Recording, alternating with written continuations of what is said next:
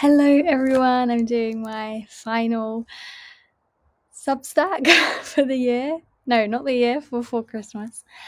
And I wanted to come on video just to see you all. I know I've got some new people in this space, so I wanted to connect with you. And I really felt called today to read one of a longer poem that I wrote this morning. And this poem, oh, that's not, there it is.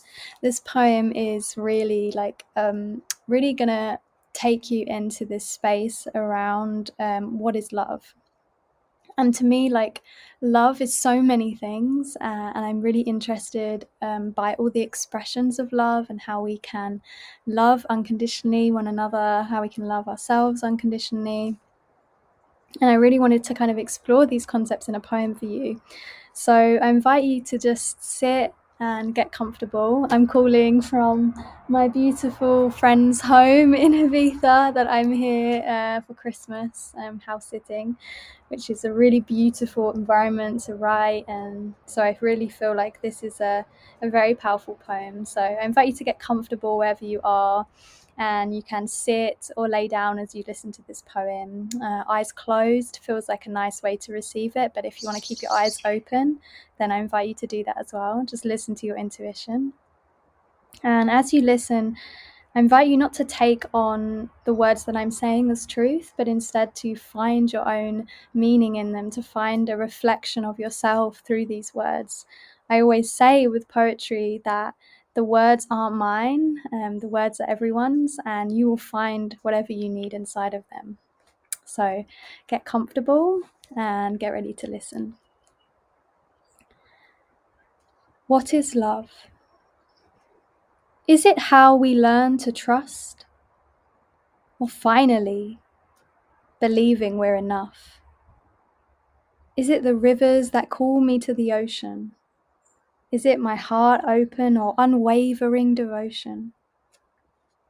Is it patience, slowly sipping a morning's first coffee, the sweetness in a toffee, or a mug of cocoa by the fire? Is it peace and quiet? I think love is this, and the moments where we're only building bricks, where the full picture is unknown, the moments we argue and feel alone, as though our hearts may turn to stone, where we must postpone our plans, for love is also one who rocks the boat, as well as what holds you afloat. Love is the many notes that form a song. Love is seeing when you've been wrong and standing strong in what you know. For love is like going with the flow of a river, some days moving quicker, some days taking it slow. Some days crashing against boulders, trying to find something left in a fire's smoulders. For love is both and all. Moments of still, rise and fall. Love is both honoring your call and holding space for choice, for love does not deny another's voice or truth. Maybe it's better I ask, who is love? For love appears to, when you take a look, follow the guidance of its own book, with its own agenda that requires you to surrender to receive. All it's here to teach you and me. So if I, from what I've seen through my eyes, felt in my body and heard through my ears, if I could get near to answering the question, who is love? I'd say a teacher, or perhaps a guide, that is absence of pride, only one thing on its mind, that you find the experiences for your growth without trying to control, that you open to the direction of your soul, and that you practice the art of love as a whole, not looking for a half, that you practice the art of love without a mask, being all that you are. That you practice the art of love not as a repetition of your past, but from the intentions of your heart. To remember this practice is a dance that can take many forms. Love won't try to make an impression. Love will only show you many reflections, offer you many suggestions, yet love is not a feeling. It is a pathway to great healing, peeling back the layers that you've made in times you felt afraid. For love also holds pain, separation, preparation. Love is complex and simple, so when I ask, who is love? I can see that love must be the nature of who I am, calling me to return from where I ran. Remember the words I sang, for love is who we are, even when we've drifted far. Love is a frequency that we find when we journey beyond mind, beyond time. Love is a practice to remind to ourselves and others, be kind.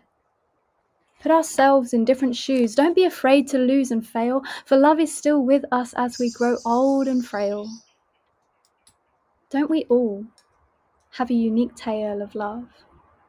Maybe love is many things, many stories, different experiences bring, different songs we can sing. Maybe who love is different for us all.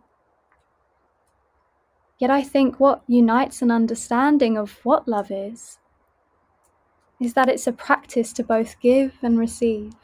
And still I believe it's inside where we need to send love first, so that it's something we learn to share without conditions. For love should never create a prison, but a space to grow and follow dreams, a place to feel seen and heard, an environment to learn. So maybe love is all who, what, where and when, the glue that helps us mend. Then I can't pretend to know the answer of who, what, where, when is love. I can simply trust it as my guide and try to practice its true expression through my life. For I think it is love that is the one that is wise.